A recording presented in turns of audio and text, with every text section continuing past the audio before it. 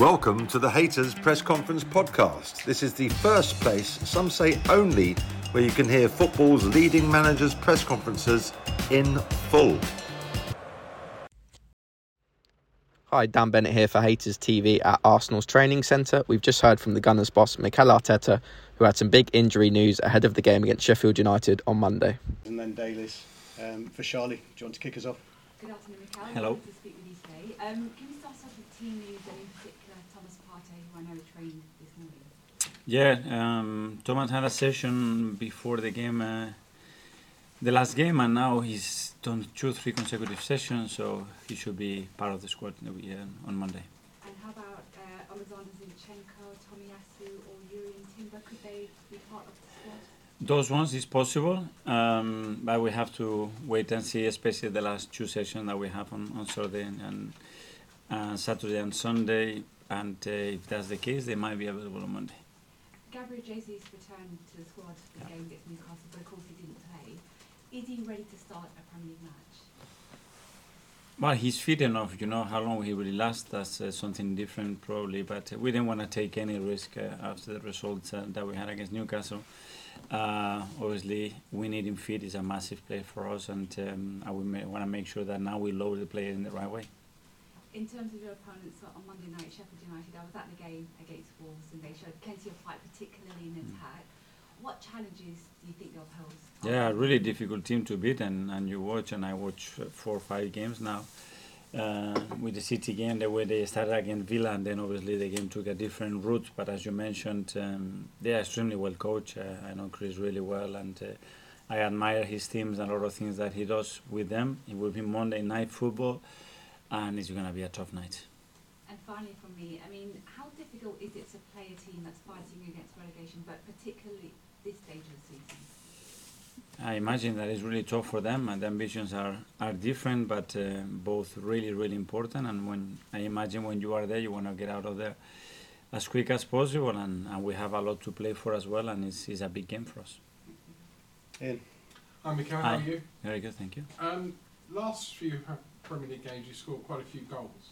Is that going to be important coming into the season? It's a 3-way battle, and who knows regarding the amount of goals and goal difference you score? Yes, for sure. It's an important element there. First of all, you have to earn the right to win the games, and then we want to be ruthless and efficient in front of goal, and I think lately we've been really good. Because quite often you see a team that get 3 or 4-0 up in a game, and then they take their foot off the gas, save their energy for a future game. Yes, you can do that. It's not been the case recently against Newcastle. The last 15-20 minutes, maybe we could have done a bit more, and we have to continue to do that, especially when you bring the subs in, because they can re-energize the team and still maintain a really high level, and it's something that we want to continue to do. You play last this weekend. In terms of the schedule, is that a good thing to be playing after everyone else? You see what they've done, or would you rather go first to put pressure on them? We've done 2-3 different scenarios. Is what we have right now. We know all the results, but it's irrelevant. What we want to do is go to Sheffield, perform the way we are performing, and win the match. And the rest we cannot control.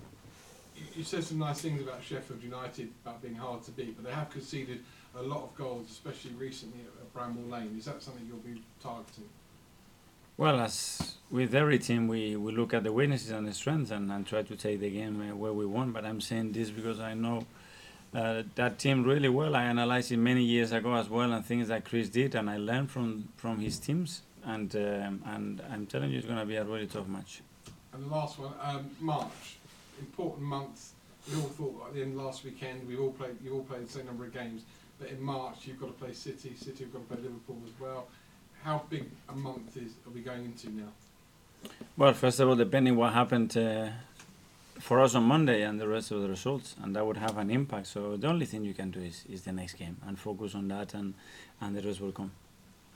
Thanks, Ian. Mark. Hi, Mikel. You Hi. mentioned there about the potential that Jurriën might be in the squad on Monday. Is his recovery? Sorry. It wasn't about Jurriën. It was about the other 2. Oh. Jurriën is still not close enough to be part of the squad on Monday. I know he's now back training, though, isn't he? And how surprised have you been just by the speed of his recovery? And does it tell you just his determination that how much he wants to play for your team? Absolutely. It's been a joy. And all of the physios and the medical staff Really happy with his attitude and his commitment and especially the way things have gone. But it's not a coincidence the way he applies, how determined he is, his willingness to put every effort in everything that he's demanded to do, and he's in a really good place. Now we have to manage, because that's the last stage of that difficult injury that is complicated, but I think he's in the right way. You lost him obviously on his Premier League debut. What have Arsenal missed not having him in the team this year? Well, first of all, his leadership, his versatility, the quality that he has to play in different positions, especially in attacking phase, the spaces that he can occupy, and certain qualities that nobody else has in the squad to do that. And as you could tell that he was fitting in, the more it fits him in, he's really liked around the boys, and yeah, it's been a big miss. And then just finally, you play the team bottom of the table on Monday, having won 5-0, 6-0, 4-1. Is there any concerns of a potential overconfidence from the players, or do you not see that at all? I hope not, and we were very clear straight after Newcastle the difficulty that we're going to have on Monday to beat Sheffield. So hopefully they are very, very aware from 3 days ago, and we have prepared a week, and we're going to continue to prepare, understanding that that's going to be the case. Thanks, Mark. James? Hi, Mikel. Hi. Chelsea winning last night means you now don't play them on March 16th, so you're going to have quite a long gap. Is that a help or a hindrance at this stage of the season? It is what it is. We knew that it was an option, and I will plan to use that time the best possible way, because that would mean that then we would have a more congested period in April. I mean, obviously there's an international break, but would you look to potentially organise a friendly that weekend, or try and get some competitive football of some description? Players would have different demands, and the majority of them would have international matches as well, and international training sessions. So I don't think it's going to be a case of needing more minutes, and if there are 3-4 particular cases, I'm sure we can address that. Sorry, just finally, it does mean you won't have a game for almost 3 weeks before you play Man City, which is obviously a massive game. Is that a help or a disadvantage going into a game of that magnitude? Yeah, the difference is 3-4 more days. You know, we're going to have 2.5 or 3 weeks. That's it. And I don't think that that's going to change the world. Thanks, James. Charles? Just on Gabriel Jesus, Mikel, you said back in August, just before the season, that he was going to have the operation to try and sort of resolve the issue that was sort of hanging around since the World Cup. Given what's happened since, and you're kind of still managing that injury, is it sort of safe to say that what you hoped happened with that operation, it hasn't quite gone to plan? No, it did happen, and that was resolved. What happened is that he got a knock in another area that caused a different kind of injury afterwards. It wasn't related to the first one, and then he had a little niggle. It was a muscle issue that kept him for 10 days out. The issue that's happening now, and the sort of fluid on the knee and managing the situation, is there a kind of fear that again, come the summer, again he might have to go under the knife to try? No. I think that's resolved for as long as I know. Probably it's a question more specific for the doctors, but as far as I'm concerned, I think that's been resolved. Thanks, Charles. James? Hi, Mikel. Hi. Despite having lots of injuries, you found a really nice balance and chemistry in defence.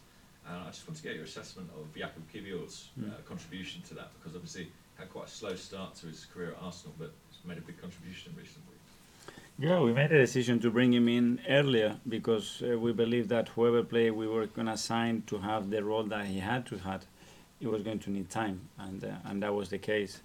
And we have made it difficult for him for 2 reasons. One, because he hasn't played that many minutes, and the second one, because we asked him to play in a position that he's never played before. So it's like pulling William Saliba as a fullback. Say, there we go tomorrow and perform and do what we have to do.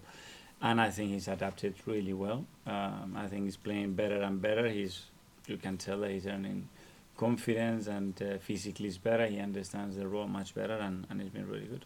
And have you had to adapt that role as well to meet him? Yeah. How's that process? It's all about that. At the end, you can ask players to do things that they don't feel capable, especially of doing in a natural way. So we have to tweak a few things to make sure that the players play in their strengths. Thank you very much. Thanks, James. Kaya? Hi, Mikel. Hi. I wanted to ask about Tomiyasu. Obviously played 90 minutes for Japan and then came back with an injury. We've not seen him since, but at the start it seemed like it had been a minor one. Has he had a setback between then and now? Has something happened to him? Yeah, well, he had an injury, so I think in the last game when he played with Japan, he felt something. He was out. We expected to be a little bit shorter, but in the beginning he was a bit struggling in the recovery, and we decided to extend that period to be more certain because he's a player that we really need, and we are very short, and we cannot risk him and be out for months. Was that a recurrence of the injury he had in December? I think it was something slightly different to that. And obviously with Tom potentially coming back not too far distant and the squad's sort of getting more deep now, what does that give you going forward? I know you spoke a lot about unpredictability and how important that is for you. What strength will that give you going into the last couple of months of the season? Yeah, that's one thing. Then depth, because we don't know what's going to happen and we're going to have a lot of games. So freshness, more competition within the squad, the capacity to change games. When the scenario it's in our side, when we are chasing games, something that in this period is going to be critical. If you like what you hear, please remember to subscribe or follow and leave us a positive review. It really will help us get to more grounds around the footballing world. You can also follow Haters TV on YouTube, Facebook, Twitter, Instagram, TikTok, Snapchat, and our wonderful website at haters.com. Thanks for listening.